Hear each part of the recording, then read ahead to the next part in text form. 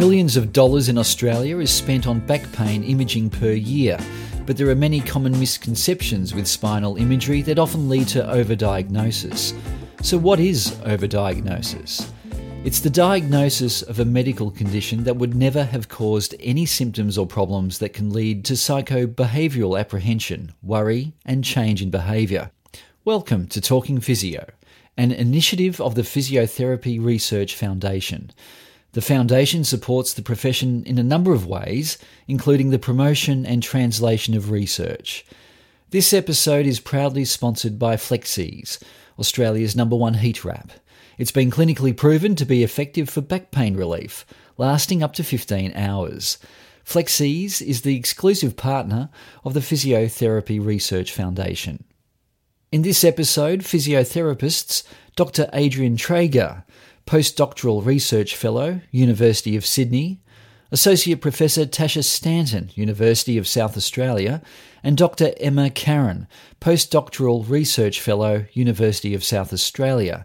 They discuss why overdiagnosis is a huge problem and why it impacts our critical and our health systems. The trio stress the importance of patient communication strategies, the need for public health strategies to increase awareness, and high-value care such as exercise, which can help regardless of the severity of a condition depicted on a scan. This episode is super interesting and a must-listen for anyone working in allied health. So I feel really excited actually to talk with you guys about this because I think in Australia you guys are doing some of the most exciting work in this area, and the fact that it's actually becoming a topic I think is super important. And so I'd be really interested, Adrian, to hear a little bit more about what's actually happening at the moment in Australia about overdiagnosis, because I mean you're working with a really strong group at a University of Sydney that are at the forefront of this. Could you introduce this to us a little? Yeah, sure.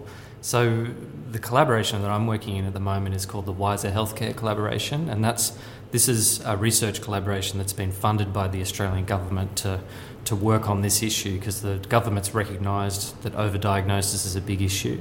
So it's brought together 3 different universities, major experts in the field, including Paul Glasgow at Bond University, Rochelle Bookbinder at Monash, Kirsten McCaffrey at Sydney Uni, who's a psychologist and professor, and Chris Maher at Sydney Uni.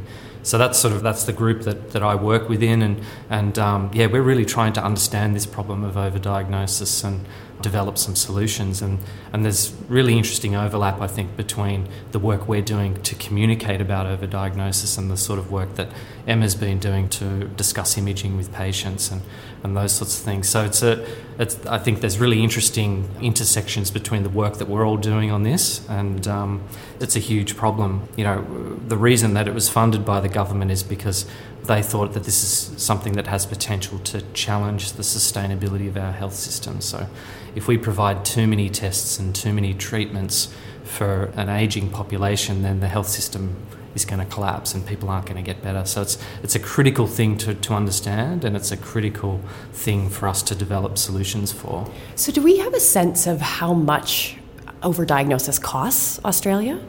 Yeah, that's an interesting question because, you know, overdiagnosis can happen in all different body regions and in different fields. So the famous examples are from cancer and cardiovascular disease, but we're starting to see issues emerging in musculoskeletal, which is obviously where I work. And to just take one example, so imaging for musculoskeletal pain or imaging for low back pain, which we know it's not indicated for most people who have back pain. Australian public money, there's about 300 million spent on imaging tests for back pain of public money. And it's a huge amount of money every year, 300 million every year on a test that may not bring any benefit to patients, could potentially harm them. And it's money that could be spent on all these things we could be doing as physios that we know are evidence-based. So I suppose the want to ask for some of these tests is clearly driven by probably beliefs that they will help. I don't know, Emma, some of your work might be relevant here. What are the common misconceptions or the myths in this area that we think occur for patients that are going in and trying to figure out, like, what's wrong with me? There's quite a number of myths that are associated with low back pain and around the need for spinal imaging, and also what spinal imaging actually tells us about what's wrong and what's not wrong with their spine. So my research is sort of interested in the consequences, I suppose, of this over-diagnosis and over-imaging that is really prevalent in the society today. Certainly there's misconceptions around the need for a scan when someone has an episode of low back pain. It's certainly a really common scenario where a person will go to their doctor really expecting that they will get a scan, believing that it's important for guiding the future care of their lower back, or just important to get that diagnostic label. And we're understanding more and more these days about the potential harms in that sort of approach and the need to change practices to avoid some of those harms. Patients may or may not be aware of the harms related to exposure from the scans that they get, but there's also scans that's related to what their scans actually show and the interpretations that they make of those scans. So we can call these sort of psychobehavioural harms, and that's a word that really describes how people change what they believe and what they think about their back when they have a scan. Radiologists are really obliged to report all sorts of everything they see when they review a scan.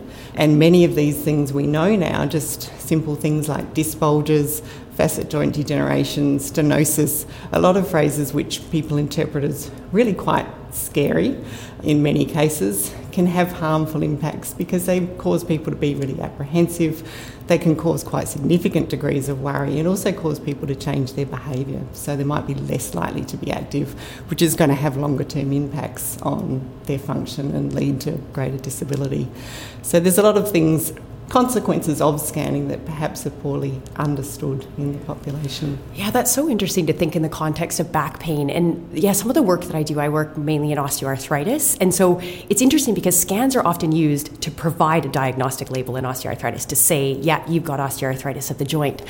But then it gets really challenging because certainly while there might be some value in doing that and diagnosing that, because maybe they can get more access to different services, the trouble is it seems from some of the qualitative literature that people with osteoarthritis, they don't have a really good sense of what that information tells them. So there's this idea that what they see there actually determines their future. So if it looks really bad, I should expect that I should have this level of pain. It's never really going to change because those scan findings don't change. And that's a really big misconception. And I think, as you mentioned, has that similar link of then makes it difficult to think that you should be doing exercise or doing other things because you've got this terrible degenerative joint. And I guess it is interesting because there is that immediate sense and I guess belief that what they see on the scan is what's causing their pain. And I guess from a global, larger pain science background, that's not the case necessarily. And so we are in this situation where sometimes seeing this stuff might be helpful in them feeling that they know why their knee hurts, for example. I've got osteoarthritis. But when we have these preconceptions that what I see here determines what I can do, rather than it showing me a picture of the joint at this moment, I think that really has implications, and those myths are really pervasive. So we see that a lot in older adults that go in and have scans, is it almost feels that their future is determined once they see that. Yeah, it's a real challenge with the effect of these reports can have on people's behaviours, and you can get these really contrasting reactions to diagnostic imaging findings. In one sense, someone might be really relieved that there is pathology on there because it sort of legitimises their pain. So in qualitative research that we've done, we've just finished a big review on people's beliefs about imaging findings, and in one sense it can reinforce that this scan is the cause of my pain. But some patients like that. Some patients like to have evidence, but what they don't understand is that that's not really very good evidence that that's the cause of their pain. But they can have these paradoxical reactions. Some people are more scared by seeing the scans, some people are less scared. So it's really unpredictable what will happen. And I think we are in a situation where clinicians themselves may not be fully informed at all times about the need for imaging and these potential negative consequences that can come from it. And we also know that GPs, for example, often believe that their patients expect that they will get an image when they present for care. But there has been some more qualitative research that's shown that that's not always the case. I actually undertook an online study where we recruited over 600 adults to complete an online questionnaire. These were adults with or without low back pain, but we got them to put themselves in a scenario where they had injured their back, they presented to healthcare, and then they were randomised to groups where they either received a scan or they didn't receive a scan, and those groups who didn't receive a scan were given some high quality information in line with best practice care.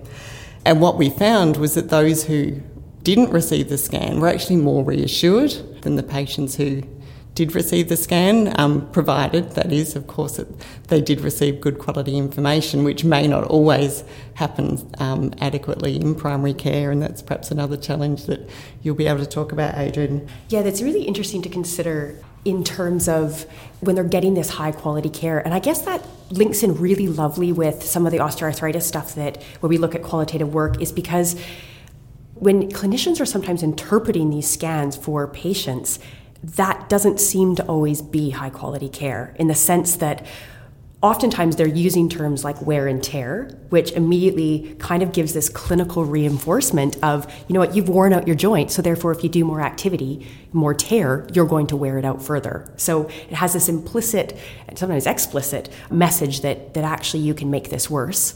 And even just that this then links into, I think, sometimes clinician behavior. So if they see this terrible scan and they have this belief that what they see, let's say on a very degenerative knee x-ray, is completely dependent or predicting people's pain and their response to treatment, they may hold beliefs that actually exercise isn't valuable for people that have severe degenerative changes, when actually really high quality level from evidence from systematic reviews shows that there can be improvement even when people have really late stage osteoarthritis. Exercise can still help.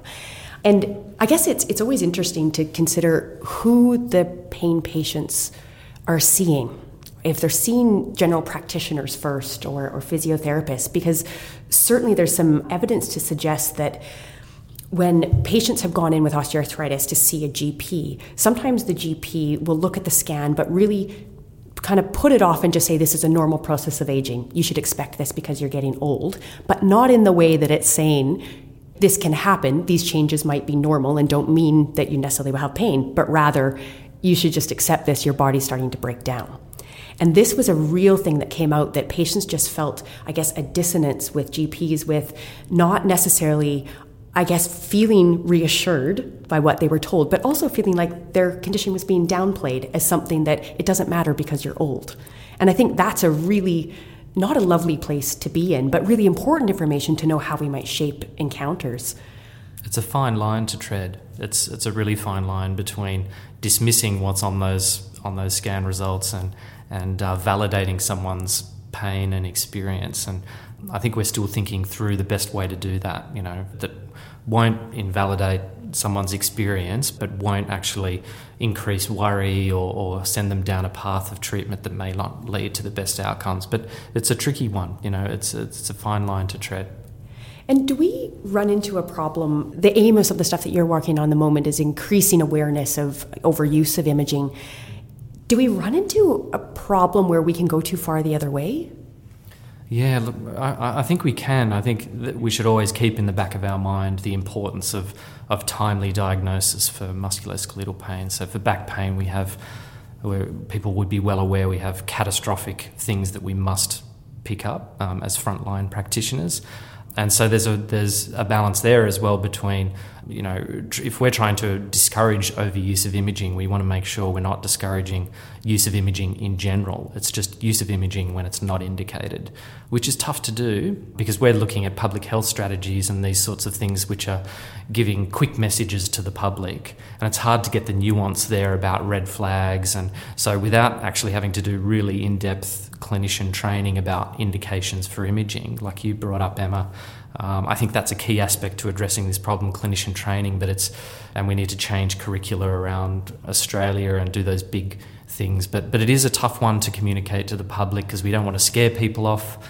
having a scan in the rare event that they have got cord compromise or something, that they really do need that urgent MRI.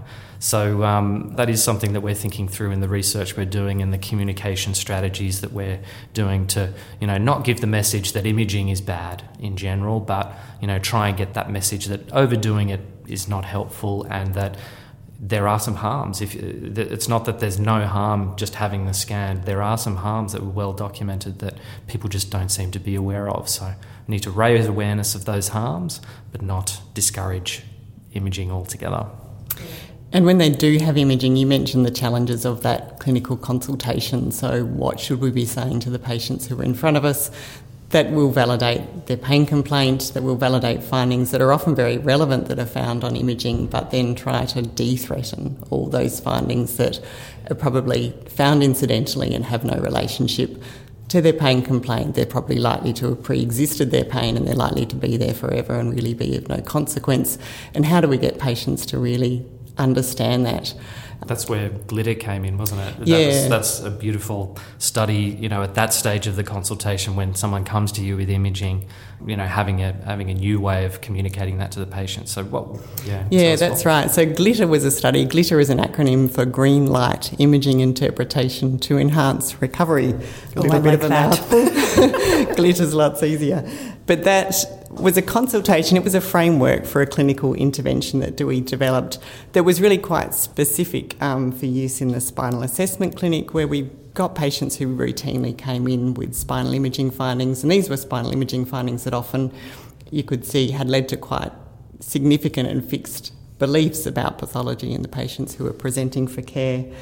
So we decided to develop really just a framework to sort of standardise and optimise the information that we were giving to patients. It was designed to be delivered in 10 or 15 minutes as part of the general clinical interaction involving an assessment, full assessment and full explanation of what the relevant findings were on the imaging, but also took a unique approach of using the images as a clinical tool to reassure patients. So rather than just pointing out everything that was wrong with the spine, pointing out the aspects of the spine that offer structural integrity and strength and stability, and convey the idea that the spine is a structure that needs to move to be healthy and perhaps isn't the vulnerable structure that they believed had needed protection. So this is training that you did with the clinicians? So you upskilled the clinicians in this approach? Or? Yeah, in this setting, I guess the clinicians probably didn't need to be upskilled a lot because they were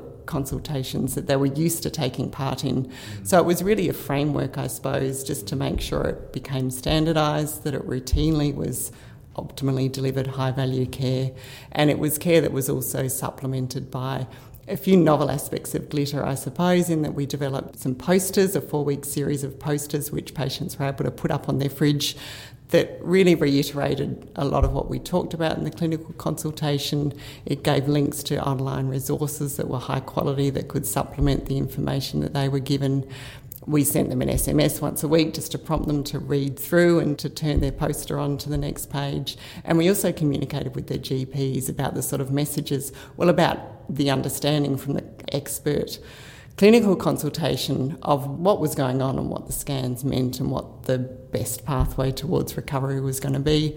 It was really important, we thought, to be able to communicate that to the GPs so that there was a consistency of messaging from healthcare providers delivered to the patient as much as possible. Because you guys have been exploring different communication materials as well, haven't you, Adrian? Yeah, it's more in that stage before someone's had imaging. So that's the nice link between mine and Emma's work. Is mine has been a little more focused on when people present to either primary care or the emergency department with back pain, and some strategies at that point to try and raise awareness of the potential harms for imaging. But it's a tough one because emergency settings, I don't know if any of you have been in an emergency room recently, they're pretty busy, crazy places. Back pain is low on the priority list of doctors. Their priority is just to not miss anything nasty. And yet it's an increasingly frequent place for people to present to the emergency department for simple back pain. So we thought it was a good setting to raise some awareness. People are sitting in the waiting room there sometimes for hours with back pain, to print some materials and get some increased access of patients and the public to materials that can explain the issues related to overdiagnosis. Again, it's a challenging one because even the qualitative work we've been doing on the materials that focus on the harms of imaging, people can have quite a negative reaction and think it's more a cost-cutting exercise for the government. And actually, they don't believe that there are these harms related to imaging. It's hard to persuade them that, you know, imaging is just not routine test anymore. So yeah, and especially too in the emergency department, you're at this heightened level of anxiety and stress, and it's a hard place to take in information. But I think that's a really, really innovative way. Maybe we can make it multi-sensory. Can we give them some headphones and give them some nice Bach, and then they can read it? There we go. Next project grant. I think that's great for the emergency department. Yeah, sound reducing headphones would be just right. Yeah, block out the screams and yeah.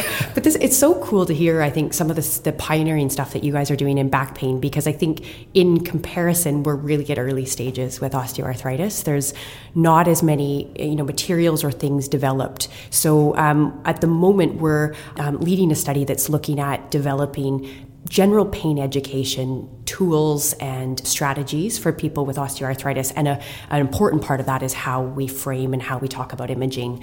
And I think some of that we've really delved into the literature to look to see examples, I guess, that it kind of gives some challenging things to maybe what beliefs people might have about that. So an example being quite a recent study showed that, if you take asymptomatic people and you put them into an MRI scanner, over the age of 40, about 43% of them will actually have MRI evidence of osteoarthritis, but they have no pain. So sometimes I think that information doesn't get out there to people, and it can give them this alternate idea of what's going on and understanding of what's going on. And then if we can supplement that with understanding of the complexity of pain, and that actually that's a good thing, because then it means we have all these other targets that we didn't even know about, then I think that can be quite powerful. So yes, I always keep a keen eye on all your guys' work to be like, what can I poach? Well, that is a nice aspect of pain education, because I have a bit of background in pain education, as you know, when we worked in body and mind. And I think one of the really nice aspects of pain education that we can tap into is it has a gentle way of addressing some of these tough beliefs. I've moved a little bit away from that in the strategies we're using now, and they're quite punchy public health strategies. They're almost on the negative way of almost like a fear campaign, which I'm a little bit uncomfortable with, but behavioural experts would suggest that this is one of the ways that you can change people's behaviour. But what we're finding is that when you take that approach and try and address people's beliefs that, for example, the imaging test shows pain, and you try and just simply say imaging tests don't show pain, even that message on its own, it's so important, and yet the public that we've been testing it on tend to react really negatively to that message, whereas, a little more nuanced and the pain education approach does give that more positive message and an alternative, rather than just telling people that's not the cause of your pain.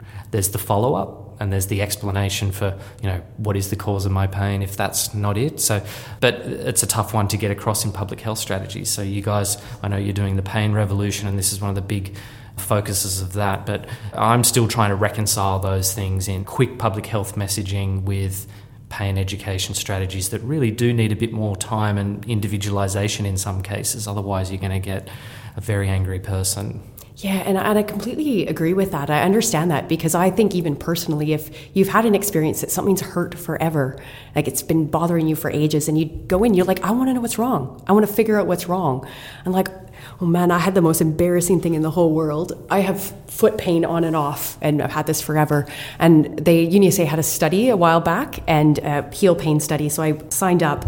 And as part of it, they did an ultrasound of people's feet, the participants. And so while I was getting it done, I happened to glance over, and I was like absolutely shocked. I had basically a partial thickness tear of my plantar fascia. And I was like, oh my God, I didn't actually think anything was wrong. Oh no. But then I was part of the study, and they gave us new running shoes, and we had to go run. So the first day that I went to go run, I reckon I made it 400 meters before I just had stabbing foot pain. So I obviously attributed it to the new shoes. So tried the old shoes, and I maybe made it 500 meters. And my foot was so sore. And then by that point, I kind of sorted out that the only thing that had changed between the week before, where I could run about 10 kilometers, and the next week was that I had saw this terrible looking ultrasound. And so I called the study coordinator and I just said, I'm so embarrassed. I'm a little bit of a head case. Can I please come up and look at this ultrasound image again? It really freaked me out. I just need to make peace with it. And so he agreed, laughed at me a little bit, but took me back upstairs and he showed up the ultrasound image on the screen. And I was just aghast. It was totally fine. He'd showed me, the wrong image was up on the screen that I looked at. It wasn't even mine. And then, of course, the next day I go out for a run and I'm fine. So it was so embarrassing because, I should know better, right? I work in pain science, but I think we really underestimate, the visual potency of seeing damage. And the way that I think our brain uses information about that to determine, what's going on in the situation? Do I need to be protected? So I guess I always knew it was important, but I was very much humbled at how important it was for me. And I don't know, getting that message across to people is really hard. I suppose one of the things that we've found a bit interesting is finding, physiotherapists and different clinicians that are really interested in getting really good at that. So do you guys, I guess, have opportunities for different physiotherapists or other clinicians to, I guess, get involved with processes like this? So I think, Emma, you had some return to work essay collaboration where you were, taking glitter and taking it out into the public. Yeah, so the glitter work that I published did meet with quite a lot of interest from researchers and for clinicians as well. There really seemed to be a bit of an unmet need in the clinical world for them to be able to have some tools to guide their clinical consultations and some supplementary resources to hand to their patients. So I have recently been involved in collaborating with Return to Work SA to do a second iteration, I guess, of these glitter documents. And I think they are now available online on the Return to Work SA website, so clinicians can download them, provide them to their patients, and hopefully use them as they're meant to be used, which is to guide discussions around what their imaging findings show, around the complexity of pain. As we've talked a little bit about, if scans don't show pain, what's the pain all about? So conveying the understanding that there's multiple contributors to a person's pain experience aside from just what's happening in the tissues and just what their scans show. Is that part of the materials, Emma? Some dialogue tips and things like that are built in? Yeah, so there's some guidance with things that we could be talking about in discussions around the complexity of pain. There's some information that hopes to convey just the general benefits of activity and exercise, both in leading a full and active life, in assisting with pain as well, and in reducing the sensitivity of the nervous system, which we know is a factor with persistent pain. And you're looking to train some clinicians as part of your trial, Tasha, in these sorts of approaches, because this is part of your trial, isn't it? It's an aspect of it. Yeah, so we're fortunate enough to get funding from NHMRC last year to run a large clinical trial looking at physical activity in people with osteoarthritis and looking at the influence of education. And so basically testing different types of education. So at the moment, we're looking for private practice physiotherapists that would be interested in either Adelaide or Melbourne in taking part in this. And as part of that, they would get, I feel very, a little bit arrogant saying this, but high-level training. But training in some of the new methods, I guess, of communicating pain science, but also then general training in providing and prescribing physical activity programs in people with osteoarthritis, because I think that is a nuanced activity as well. So it's a good area, I think, to upskill on. But it also, as part of that, does have a component of how we talk about imaging to people with osteoarthritis. It's interesting, you were talking before, Tasha, about the how common degenerative findings are in knees in asymptomatic people. So these are people who don't have current pain and possibly have never had current pain, who do show a high rate of degenerative changes. And we certainly know very similarly low back pain spinal images in asymptomatic populations show loads of degenerative changes. Disc bulges, facet joint degeneration are super common. And I guess another strategy when we're talking about sort of widespread dissemination of information and avenues that can come from is whether or not the radiologists can actually be reporting on the imaging findings differently. Don't they have to put everything in? I thought that was one of the challenges with radiology reports. There's either it's a perception that they have to put everything in, or there's a legal requirement that if they see it, they need to write it down. Is that your understanding? Or I don't have a complete understanding, but I certainly think radiologists are completely obliged to report what they see when they review an image. It's not like they can do a one-sentence report saying nothing, no important abnormality detected, or nothing.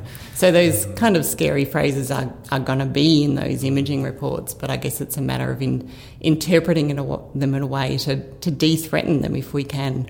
In the online study that I undertook, where people were randomised to get imaging or didn't get any imaging, we further randomised people to receive some enhanced reporting or standard reporting. And what these enhanced reports involved was some descriptive information that was age relevant, that described the normal findings, the normal degenerative findings. I guess people commonly assume that degenerative findings and these phrases that sound abnormal on imaging are abnormal, but we actually understand now that they're not necessarily always abnormal, and that they're probably just better off thought about as sort of wrinkles on the inside or just normal occurrences that happen with ageing.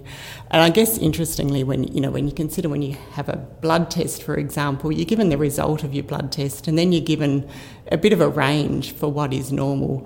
I guess there's no such reporting around spinal imaging, and what we tried to do was to convey that many of these changes are normal in the general population of that age. So we tried to sort of contextualise, I guess, to convey an understanding of the amount of people without pain out there that did have similar findings on their scans.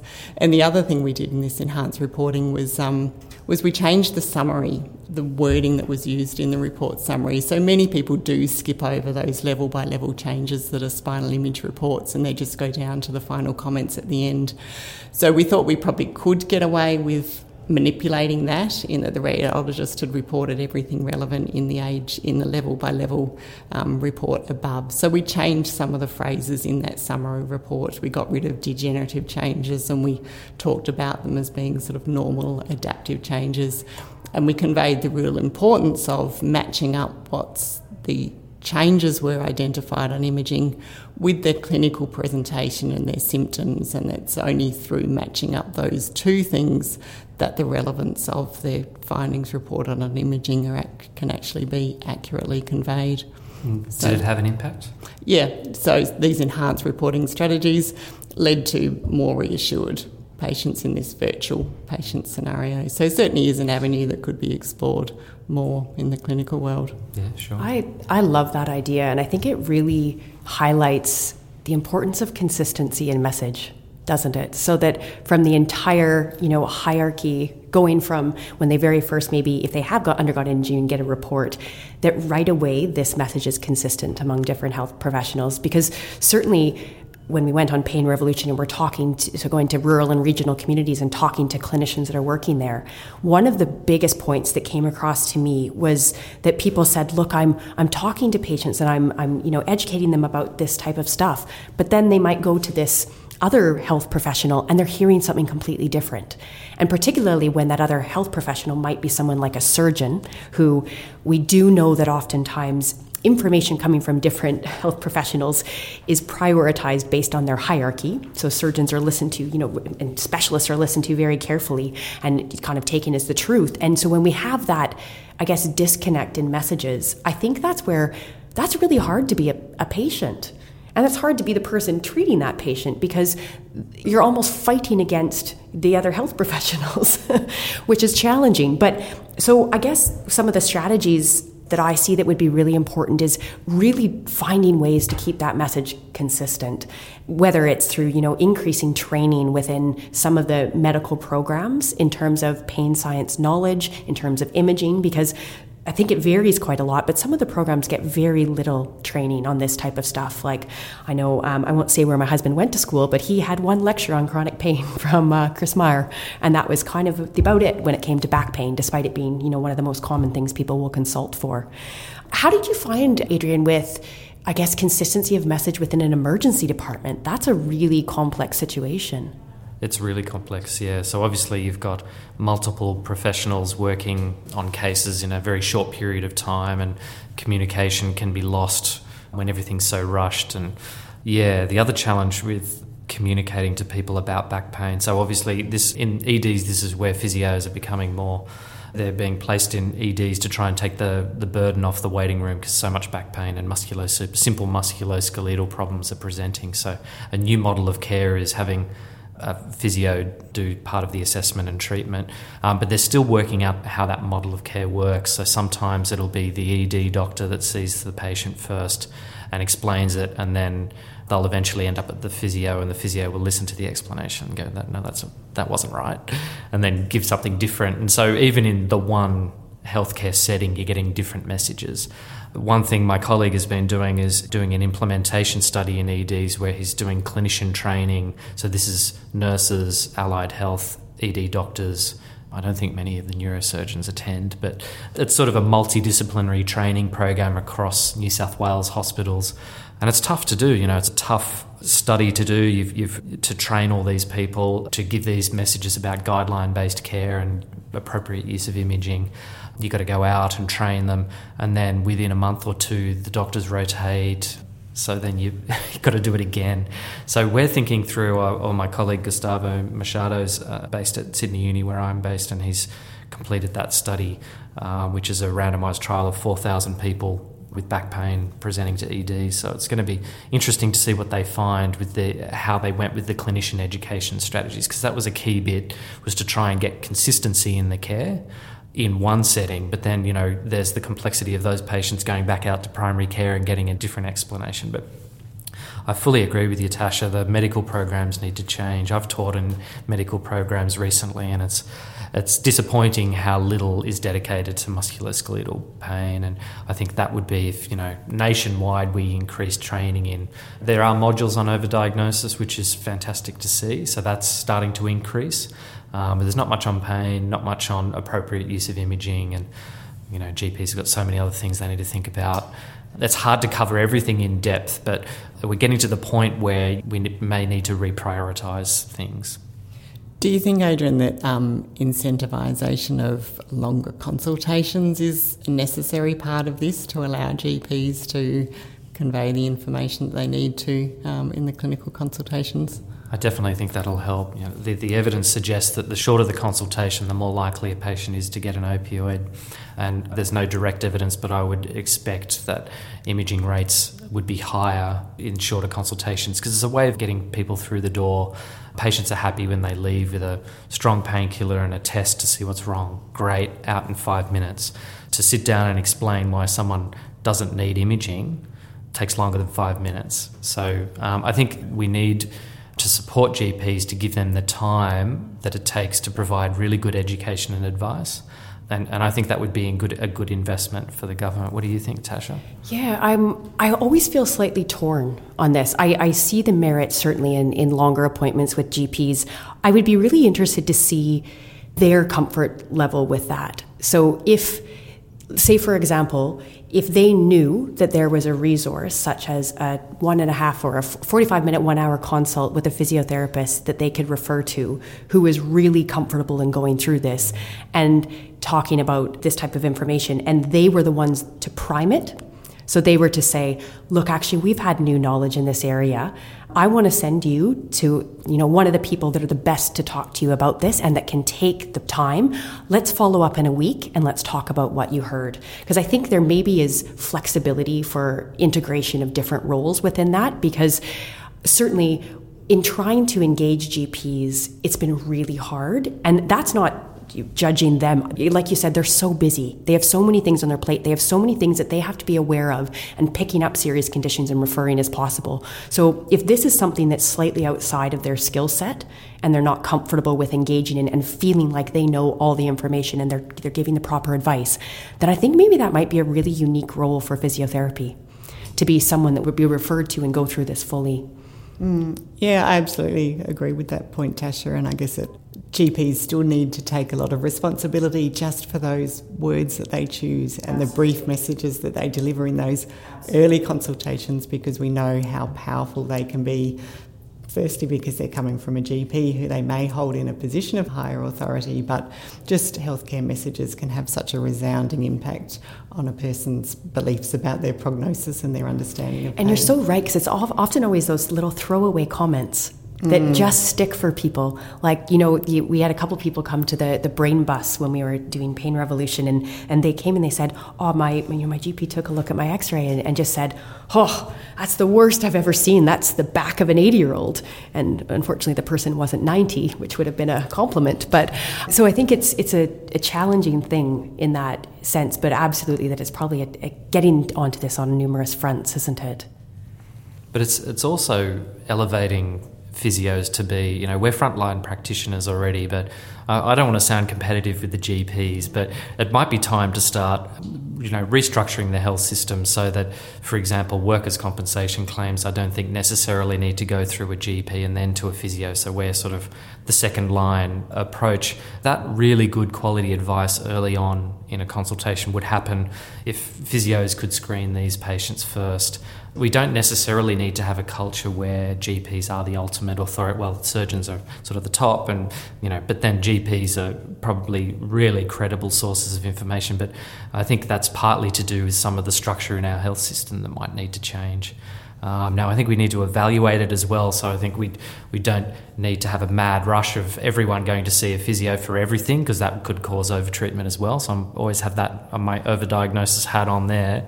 Physios aren't immune, but I also think we are very skilled, like you said, and I thought you put it beautifully, Tasha, that we're really skilled in this early education that can be done in a 1 or 2 consultations. The health system's not going to collapse, and it could prevent, we have evidence, high quality evidence from systematic reviews that early education for acute low back pain reduces health service use in the subsequent 12 months. So it's probably going to be a good investment, and it doesn't need to be a 45-minute consultation. It could be shorter, but it's the quality that I think is key. Yeah, and I think that those messages that people get and the quality of those messages potentially also has intersection with other areas, because if it's leading and developing beliefs about what's wrong and what's going on, it also then potentially shapes what they're going to expect in terms of what treatment they should get. So if they have these thoughts that, this is everything's broken, this is, hurt, not working, our jobs as physios to try to convince people that probably exercise is the very best thing for them, which, resoundingly, that's what the evidence shows. That's really hard. It's really hard, because how do you convince someone that you should be doing things on something that's broken? So it's a tough sell. It is. So yeah, I think having these high consistent and high value messages could be really powerful, not only just in that initial encounter, but in the sequelae of what we see in terms of maybe even treatment compliance, treatment adherence. I do think that there could be some really important effects of that we might not see right away, but they might be longer term down the road effects. I think the way that possibly physios interpret and the way they use information from scans probably varies quite a lot. So there certainly, I think, is value in looking to upskill our profession in how to do it. Because I guess one of the key things is the comfort that you feel with doing something like that. So if you as a person, as a health practitioner, are not really sure if this stuff, maybe this is true, but maybe it's not, the ability to communicate that with confidence and with reassurance, I don't think that's going to happen. And I think until you probably get the chance to ask hard questions and to really delve into the research and maybe pick the brains of experts like Adrian and Emma, those doubts perhaps might still be there. And because I don't think it's an easy thing to do. I don't want to downplay at all how hard sometimes challenging these types of very held deeply beliefs actually is to do. Yeah, there's probably scope to develop resources that can be used across conditions. We've tried to do that. Haven't nailed it down yet, but there's so much overlap between knee OA and low back pain and other conditions where the prevalence of abnormalities on imaging is very high, and that there's this tendency of these findings to possibly drive overuse of invasive treatments like surgery and injections and those sorts of things. But we're still trying to figure out, what a patient is more likely to use and what a clinician is more likely to use. Would they prefer condition-specific materials or a generic resource? And the initial data we have is that those condition-specific ones are preferred. But I still think there's scope on a public health level to communicate broadly about overdiagnosis and the fact that having a scan, does have these things that you should consider before you decide to go down that road. I think it's really interesting because I think a lot of the materials that we've been talking about have been sort of educational materials. And one of the things that I guess I always find intriguing is people will tend to come into a consult, so even for some of the clinical trials that we're screening from, and sometimes the information that dictates or guides their choice the most is, oh, my neighbor told me this and told me to try this and said it really worked for him or her. And so I wonder whether there's value in, identifying patient champions that have kind of gone through, they've done well, they've learned some really key lessons that they felt were important to, I guess, their recovery, and almost being able to pair people with them. Like, I wouldn't work in an emergency department. Gosh, could you imagine trying to organize that? But I wonder with some of the more longer term clinical encounters, whether there's some merit. Because certainly some of Professor Jennifer Stinson's work, she does a lot of stuff with pediatric pain and looking at apps. And I know they had a program where they were pairing kids with mentors that were a little bit older, that had been through almost that adolescence transition of trying to deal with a chronic pain condition. And they found that really useful. So yeah, I think I'm interested to see what the future holds for how we can kind of revolutionize these methods and really use social dynamics and connectiveness to our advantage, I think, in this. That's an amazing idea, because it's such the healthcare encounter, it's complex. It's not just about throwing information at people. And I think ultimately we're trying to empower people to take charge of their care, but that's not a simple process, and there's a lot of variation in health literacy and numeracy and the ability to understand risk. So even a generic education resource may work for some people who are health literate, but it's hopeless for another person, or from people from CALD backgrounds, linguistically diverse backgrounds. So the idea of champions is another way of empowering people to, self-manage and to navigate a really complex healthcare system and not find themselves being overdiagnosed and overtreated. That was Adrian Traegar, Tasha Stanton and Emma Karran. And you've been listening to another episode of Talking Physio. One final thank you to Flexies and the Physiotherapy Research Foundation for helping us to produce this podcast.